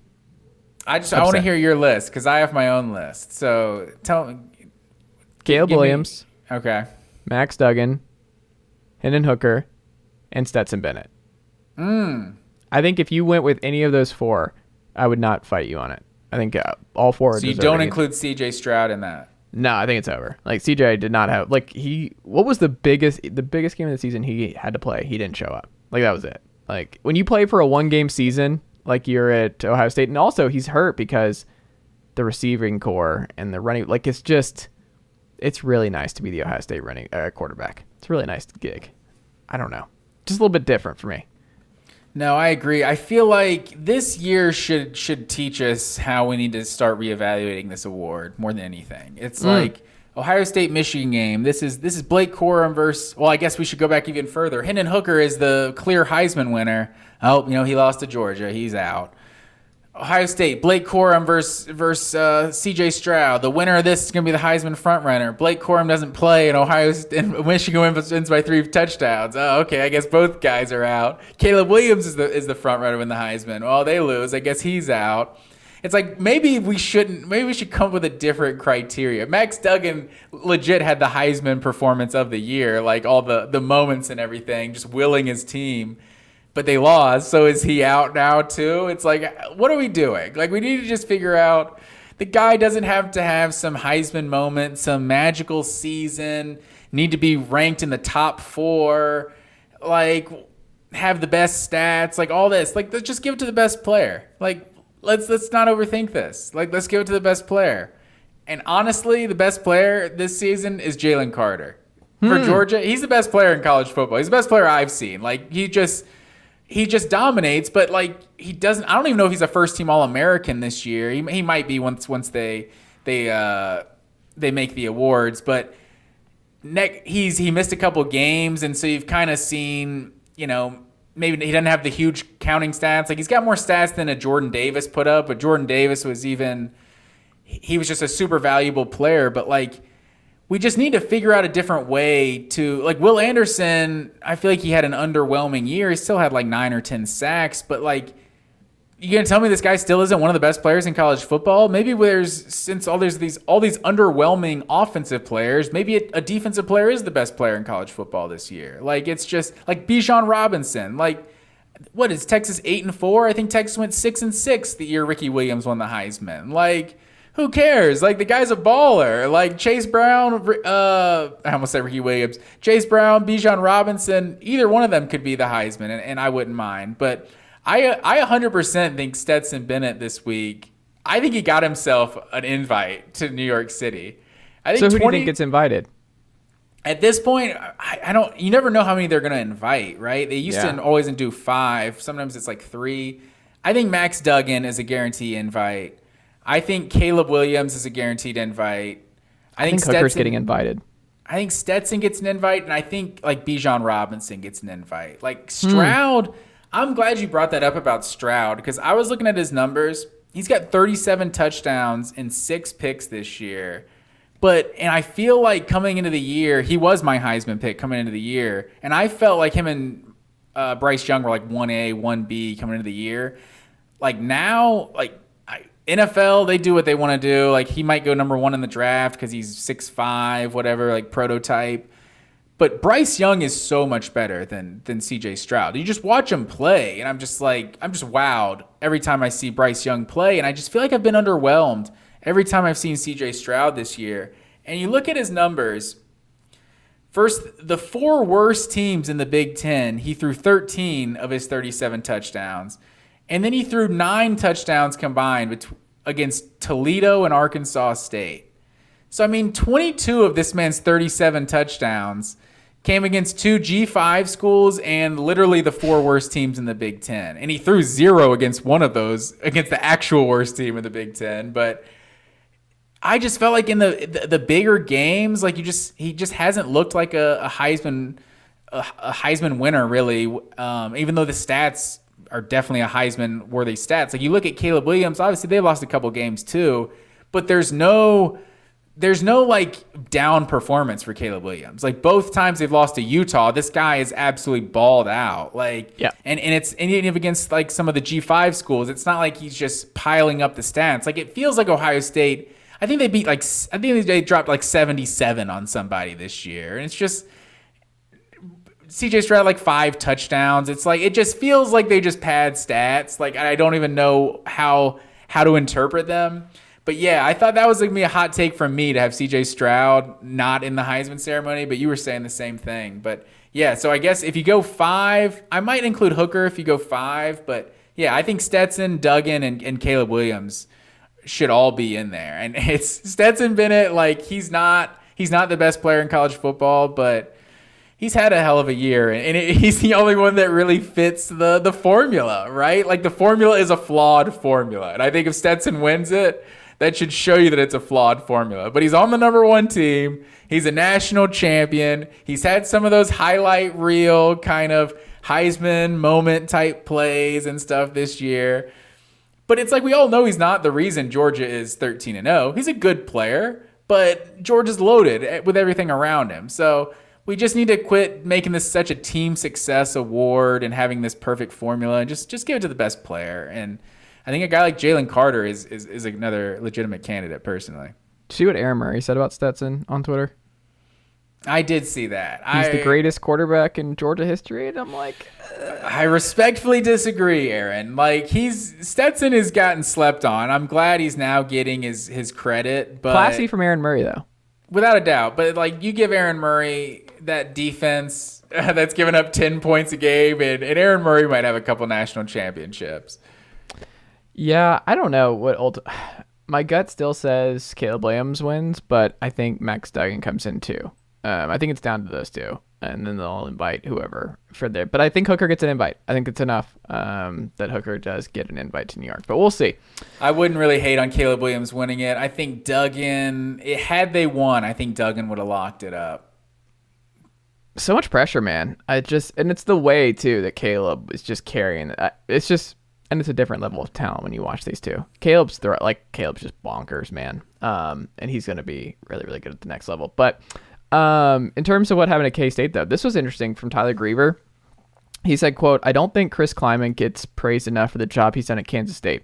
He has won at least 8 games in 3 of his 4 seasons, gone 20-16 in conference play, beaten Oklahoma 3 times in 4 years, which is bonkers, taking K-State to the Big 12 title game." Like, this is not a historic, like, we talk about the L. Roberson, Michael Bishop years and stuff like that, the Colin Klein, but like, we've seen the rocky times in the Kansas State era, and it can get really bad in a hurry. What was his name? Price for a while. I feel like there's been a lot more good than bad years. Yeah. They feel like one of those consistent going to a bowl game type programs. Well, I think he's elevated it. Like, I think they're now just like a perennial force in this conference. And when Texas and Oklahoma leave, man, I think they're just sitting right there. Kleiman is a great, great coach, and he has built a really good thing at Kansas State. So I do think he deserves a lot of kudos for the consistency that he has brought to this group and their identity and bringing his style from South Dakota State, and it's just working totally fine. Like, he is just he's killing it and navigated a really complicated quarterback situation this year really well with Martinez and Will Howard, and Deuce Vaughn soared with him all year long as well. The defense is strong. They know exactly who they are.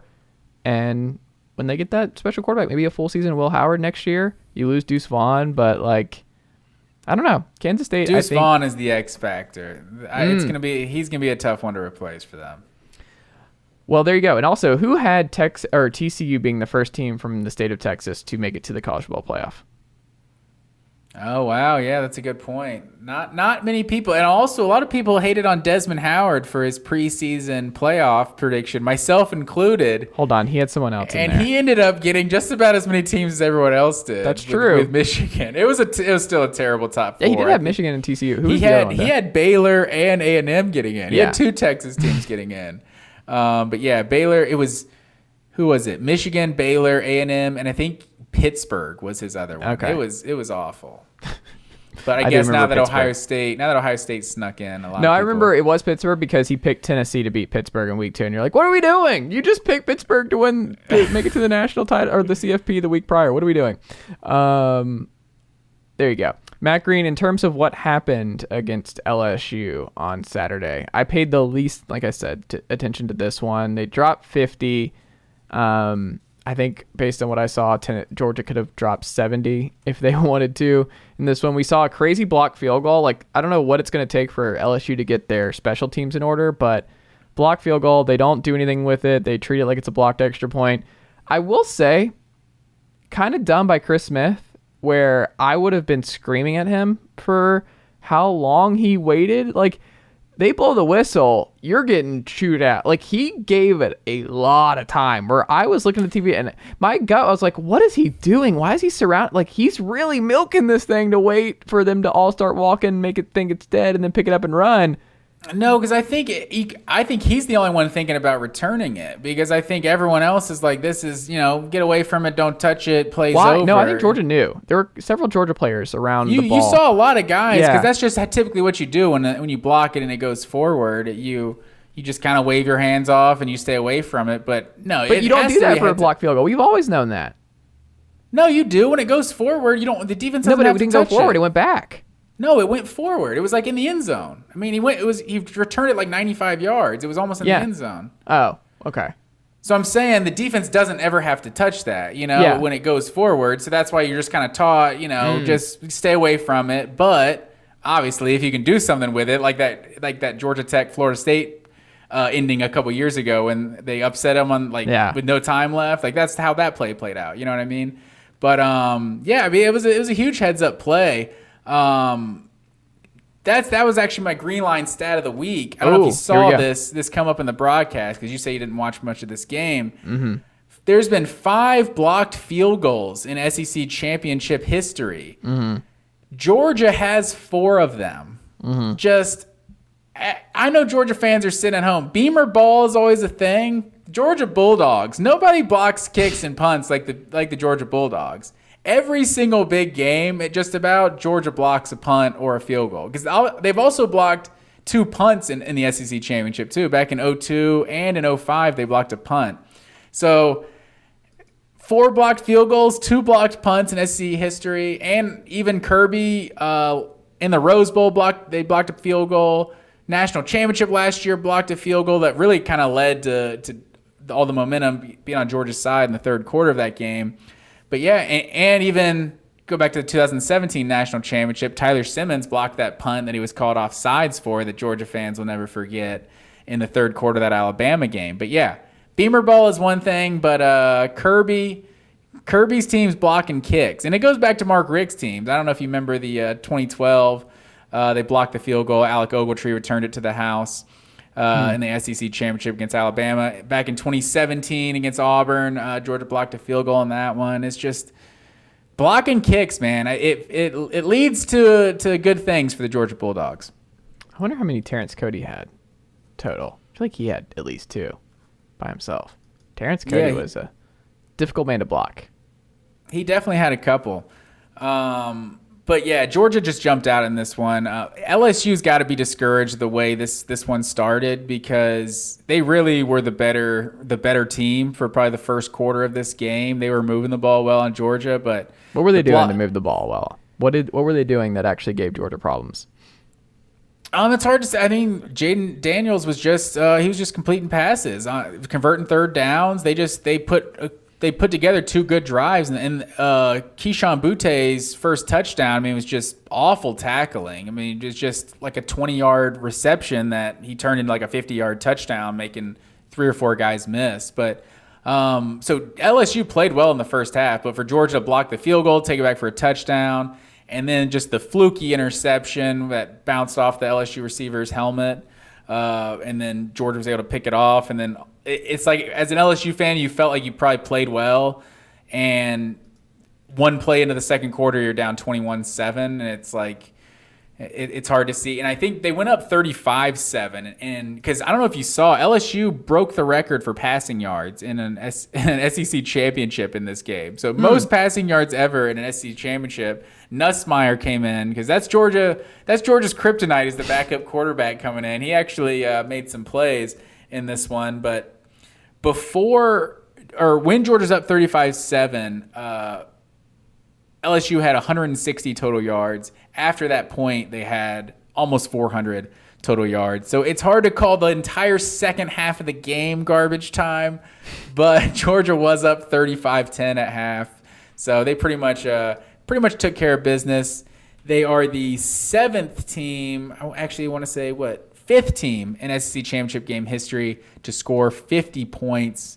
It was a big time performance. Stetson Bennett, I actually said this internally in our family. come into this game. If this guy throws 4 touchdown passes, he's going to the Heisman ceremony. Because we talked about Seth Emerson, and I also looked up the advanced stats of how many guys he had that had been like 20-yard receptions. The guy's been tackled inside the 2 and stuff. Like if you added on like 4 or 5 touchdowns, I think he's a lock to win the Heisman, honestly. If he's got like 25 touchdowns, just the whole storyline and the formula like we always talk about with the Heisman, like he would fit it. But he did have 4 touchdowns in this game to give him 20 on the season. I feel like 20 is that's a nice number. 20 rushing or 20 passing, 7 rushing on the year. I think that may have done it. Got him to the Heisman ceremony. But I also wanted to make this point. Stetson has played five teams this year that are currently ranked in the top 25. In those 5 games, he's got 13 passing touchdowns, 2 picks, 4 rushing touchdowns, and completing 73% of his passes. So basically the exact opposite of what CJ Stroud has been this year. Like this guy, he's got 13 of his 20 passing touchdowns on the season in these 5 games against the best teams Georgia's played all year. So I think if they wanted to pad his stats and everything against some of the cupcake teams, I think they could have done that. But I think Georgia, more than any team in the country, just represents the team that needs absolutely 0 style points. So although you did see in this one, although some have said this is by the card, don't know if that's true or not, but with Georgia had 48 in this one, and did you see him run the Philly special to go for 2 and make it an even 50? I did not. I don't know if that was something. This is the first time Georgia's beaten LSU. I don't know if that was something he owed LSU from a few years ago, or if this was I don't know, just wanted to score 50. I don't know. It also, someone said the card was when you're up 25, you go for 2 to be up 27. I don't know if that's a real thing. It seems like 26 and 27 are basically the same to me, but I don't know. So Georgia went for 2, up like 48, whatever it was at that point. Seemed odd, but yeah, it was a big time win for the Bulldogs, dropping a 50 spot. It's always a good thing. Michigan, another second half blowout. They take care of Purdue. This was my upset pick of the week. Braun was undefeated as an unranked team against the top 3 teams. He goes down here. This was close at the half. Purdue did what they could to stay in it. But the difference was Will Johnson for me, where he was targeted 7 times, gave up 3 receptions, 15 yards, and 2 picks. Number 2, and then I think Charles Woodson actually tweeted out, like, is that a number 2 for the Wolverines making all these plays, which is pretty cool. But I think he was the story of this one. Exactly what I thought when I saw number 2 getting picks for Michigan. Yeah, Woodson was my guy. That was like my favorite player ever back in the day. Matt Green, for the good folks on youtube.com/Chase Thomas Podcast. Some other people in the state of Tennessee might disagree with that here. I know you guys love Peyton, but Woodson was the man. And then Champ Bailey was like Georgia's version of Woodson, but Woodson was just a baller. I think Michigan also deserves credit because Blake Corum announced this week out for the year. Just a brutal blow. He would have been in New York, I think, had he not blown out his knee. The kind of season he's had has just been unreal. Donovan Edwards with the one arm or one hand. So if the injury cost Blake Corum, sorry to interrupt you, if the injury cost Blake Corum his Heisman invite, it's got to cost Hendon Hooker his Here's Heisman the difference. invite, Quarterbacks. Right? Quarterbacks always get benefit of the doubt in this thing. Heisman, he's missed more time than Blake Corum, though, is he not? He's only missed 1 game. They both have missed 1 game. Okay. So, I don't know. How do you decide? I'm not saying it's right. Hooker's a definite. His team won without him. Does that hurt his case? It was Vanderbilt. I don't know. I was saying Michigan. Oh, well, maybe. I don't know. I don't know. I just think running backs are treated more harshly. It's already hard enough to get a running back in there these days. I just think they're gonna, if it's a tie, they're going to the quarterback. For right or for wrong. But I did think that they deserve a lot of credit for bouncing back the way they did. They ran the ball all over Purdue in the second half in this one and broke this thing open. But Michigan, they're taking care of business, and they took care of business in the second half. They played with their food in the first half against Purdue, but I don't know. I still think they're the second best team in the country this year, and look, they have answered the bell. They won the Big Ten back-to-back times for the first time since I think 2003 and 2004, which is pretty amazing. Jim Harbaugh deserves all the credit in the world for what he's been able to do. He also had to replace both coordinators coming in this year. People forget that. Josh Gaddis goes to Miami. Mike McDonald goes to Baltimore to join his brother as DC for the Ravens, and they just haven't missed a beat. They lose Aiden Hutchinson early in the draft. They're fine. I don't know. I think Michigan deserves a lot of credit for the kind of season that they've had and doing what they've done. But what was your takeaway from this one, Matt Green? Yeah, I thought you may have been just crazy like a fox over here picking Purdue in this one. I thought you were crazy to make that pick, but it was looking good for the first two quarters. But I thought you made a point, I think, when we were talking earlier, some questionable field goals, I think, in this game for Purdue. Just like it felt like they were moving the ball on Michigan, kind of staying in the game. And like, what are you playing for, Purdue? Like you have nothing to lose. Like, why are you getting down inside the 20 and kicking field goals? Like, it was going to take touchdowns to beat Michigan, and it felt like there were then two scores late in this one, like 15-point game kick to make it 12. It's just like, what are we doing here? Like, we gotta score touchdowns here. But yeah, Purdue hung around, but yeah, Michigan is just clearly the superior team. They just kind of wore them down in this one. So it was a good win. I thought Purdue was at least going to cover, but yeah, Michigan pulled away there at the end. Last big game, Clemson blows out North Carolina. This was your upset of the weekend, was UNC over. There's an asterisk here, sir. There's an asterisk. Here we go. If Dabo would have told me he's playing Cade Klubnik, I'm not picking North Carolina to win this game. Like, would you not have? No, I'm just talking shit. But they're a completely different team with Cade Klubnik than they were with DJ Uiagalelei. Like this, it's pretty easy to say. Like if they make the switch a month ago, like this team's in the playoffs. Or just the second half of last week.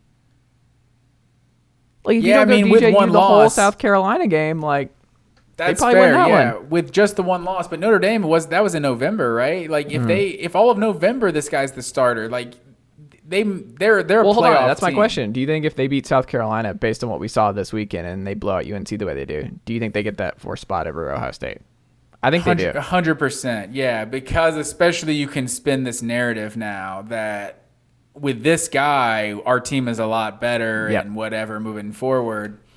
I mean, it is a North Carolina team that just lost to NC State and Georgia Tech back-to-back. But they're also a conference champ, took care of business. Exactly. They're a one-loss conference champ, and I think that would have been what kind of pushed him forward in that. But, yeah, I think Dabo definitely deserves some criticism for staying with DJU as long as he did. But, yeah, I was not expecting this sort of offensive performance. I think Klubnik is clearly the guy. You're already hearing DJ in the portal, which is hilarious because last night we're taking this on a Sunday night. Like, yeah, last night after the game of like, look, I'm just happy as long as we win, I don't care. And then it's like, this man will not be at the bowl game for the Orange Bowl. This man is already in the portal playing quarterback for Notre Dame next year. Like, what are we doing? Like, none of that matters. It's amazing right after. It's like, Notre Dame, honestly, is that where he's going to go? That's always been the rumor all year, is like, and Drew Pine's in the portal for Notre Dame, their quarterback. I figured like West Coast or something, but who knows? Yeah. I have no insight. Open. Maybe UCLA, DTR is gone after this year. Maybe that's, yeah. But also, he hasn't been good. Who's dying to get DJU? Yeah, that's what I was going to say. He might just go to one of the lower level Pac-12 schools, like just to be a guaranteed starter somewhere, a JT Daniels type move. Yeah. Obviously, he didn't even say the starter all year, but that was somewhere that he came in and was the clear number one guy. Go to Oregon. Bo Nix is gone. I was thinking somewhere like, I don't know, Colorado, or maybe they just brought in Dion, but like Arizona or Arizona State or something that just doesn't really have much. Arizona State's a possibility. They don't have quarterback. Arizona's going to go with Jaden Delore again. Who's a better quarterback. Yeah, I was just throwing teams out. Well, I just think it's like one of those things when people are talking, I'm like, if you remove the 5-star from his name and you just watch the body of work all season long, you would want no part of the DJU experience. At a certain point, the tape matters. It's true, because I don't know what to make of him, to be honest, because I feel like he was started to come around this season, and he started to become more of a weapon with his legs, but I don't know. Maybe just getting him in a better offense. I think a lot of this was Clemson's offense just looked really bad at times. I mean, he did have 22 touchdowns, 7 picks on the year, over 500 yards rushing, 7 touchdowns on the ground. Like, that's not nothing. I feel like part of it's just the 5-star billing and just how good he was supposed to be coming in. But I don't know. There's plenty of places. Well, I have a question. I have another question for you, Matt Graham. What's that? This is something I was also thinking about with this. In the pre-immediate availability era, pre-portal era, do you think Klubnik is starting week 1 or week 3? What do you mean? Like, I am convinced the whole year was like he didn't want one of these guys to leave the program in the middle of the year, and he wanted to have DJU as long as humanly possible. And these coaches are terrified of their quarterbacks just dipping. Like Hank Bachmeier dipped early on for Boise, and you're just like, oh crap! Like guys can just leave in the middle of the year. Like talented players, if you get on, like you have to just walk this tightrope with these guys that like they'll play immediately somewhere else. So you're just having to be very careful with how you manage these quarterback rooms and these quarterback controversies. That like I think if DJ had to sit out, if he had to transfer somewhere else, I think he would have pulled the plug way early. I think he pulls the plug immediately on Cade. See, I wouldn't say that, because you think about it, it's just kind of the benefit of hindsight. Like, they just lost to South Carolina. Like, that shocked everybody. Well, I mean, DJU's been bad all year. No, like, that's true. But even with that, like, they still were. What, they lose 31-30 to South Carolina? No, they're very close to going 11-1 with him as the starter and being in a position to make the playoff. And maybe the ACC championship still plays out the way it does, and you go with Klubnik. But it's like there wasn't this I feel like head coaches are just so hesitant to remove the starting quarterback. Like that's the guy you're winning with, you're having success with. Like once you bench the starter, it just opens up a whole thing. And well, yeah, might leave immediately is a thing, is what I'm saying. Is you can leave the program immediately, and then you have no backup. It's possible, but I think that, man, a lot of that depends on the culture you got in your program. Like, I think that's kind of an overrated kind of fear people have. Like, well, what do you think is going to happen next year? Right, like Nico's coming in. Nico is going to start at some point next year. Joe Milton, it's just. I don't think it's ever happening. I don't think it's... Joe Milton should be the closer, where Joe Milton comes in the late fourth and blowouts and just throws 70-yard bombs and is able to do whatever he wants to do. But they're going to give him the starting job for the first couple of weeks next year. And Nico's just going to be sitting there, and like Nico's going to be better. The fans are going to be like, why? What are we doing? Are we really going to go? No one is ever just given the job. Like, no, what I'm saying is like they're going to be careful because he doesn't want to lose him to the portal for nothing. Like Joe Milton might just walk if you pull the job from him. He's not going to sit like he did for Hooker last year. He's going. And I don't think you can allow players to have that sort of power. But that's what's going to happen. Is what I'm saying.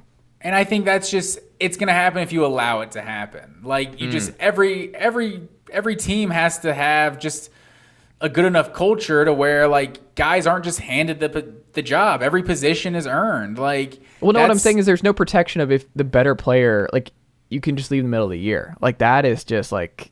But you're never going to be able to leave. And I mean, you can always leave in the middle of the year. Jalen Hurd left in the middle of the year, right? Like that just that kind of stuff is just freaky. It just happens. Like you can't just go be playing for Tennessee in week 3 and then be playing at South Carolina. Well, no, in week you 8. could just sit for the rest of the year. That's what I'm saying. Yeah, you just can take sit your ball for the rest of the home. year. But why would you do that? Like that's Hank not going to do anything. Just did it. That's not going to do anything good for you in terms of your stock on going to a new place. And I mean, that's just. That's going to happen sometimes. Like guys have quit teams for years. Like I think we're going to just see it more and more. I think we're going to see it more and more. But I think the fact that you can't just be immediately eligible to play somewhere else, I don't think it's going to be some. They'll just go work with their quarterback's coach, their private quarterback guru, and just be like, all right, peace out. Rest of the year, I'll be in the portal and I'll see my new team in 4 months, whatever it is. I mean, yeah, you can do that. Sure, but I don't. I don't see any advantage in doing that. Like you're way better off to be the backup somewhere, and who knows, the starter gets hurt and you get a couple more reps, Right. and then you show a team what you can do, and then you go somewhere else in the off season. But if you want to quit mid-season, that's nothing's ever been preventing a player from quitting mid-season. I'm just very curious to see how the Milton to Nico transition goes. We haven't seen it. These transitions, I think, are just going to be really, really complicated for a lot of these jobs all around the country, at the quarterback spot primarily. Matt Green, quickly on the group of 5, we had North Texas get blown out against UTSA. UTSA wins the Conference USA belt.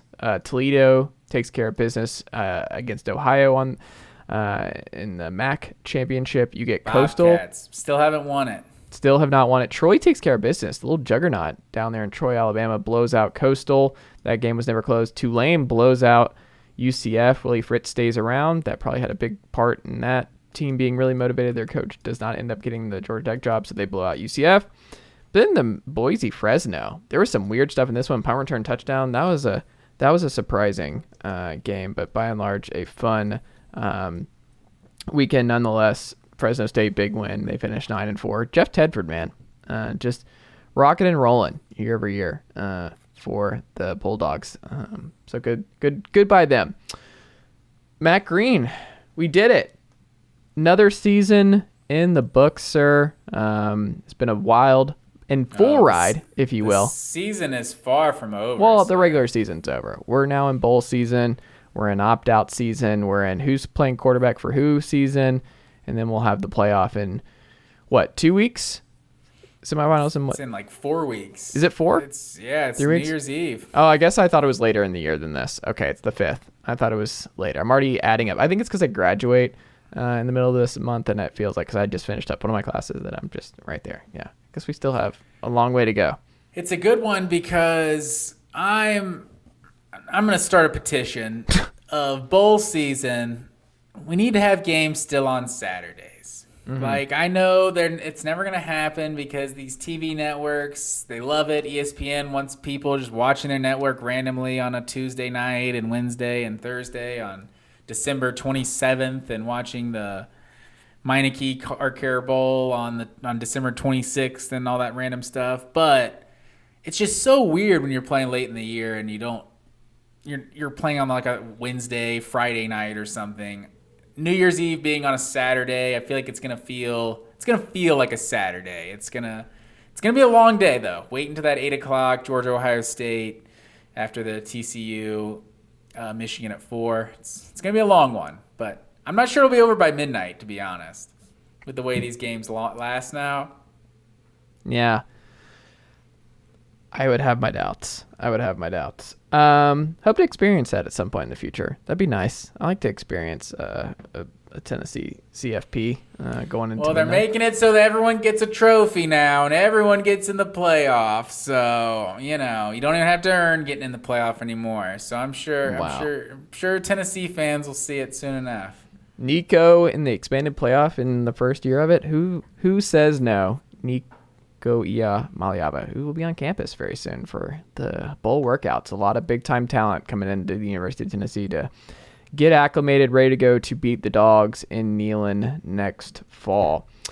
Matt Green, thank you as always, my friend. It has been a pleasure doing another college football season with you. Like you said, we still got the bowl season, coaching moves, transfer portal news to talk about in the coming weeks, but this will do it for our regular season pods here on the Chase Thomas Podcast, the full ride here on the Chase Thomas Podcast. So we appreciate you guys following along each and every week. It's been fun, and I know it's our most popular show here on the podcast. So appreciate y'all's support and all that good stuff as we keep this thing moving. So Matt Green, unless you have anything else to add, I will talk to you next week.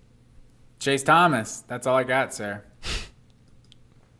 This is Ben Ingram, radio voice of the Atlanta Braves, and I'm here to tell you that you've reached the end of today's episode of the Chase Thomas Podcast. As a friend of the podcast, I'd like to say thank you for listening to today's episode and hope you return for the next one.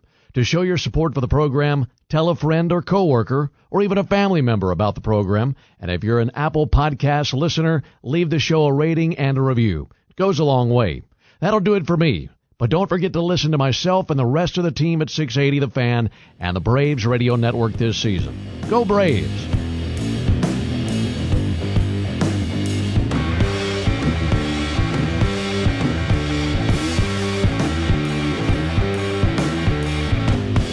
Nicely done, nephew. Chase Thomas Podcast. Hell yeah.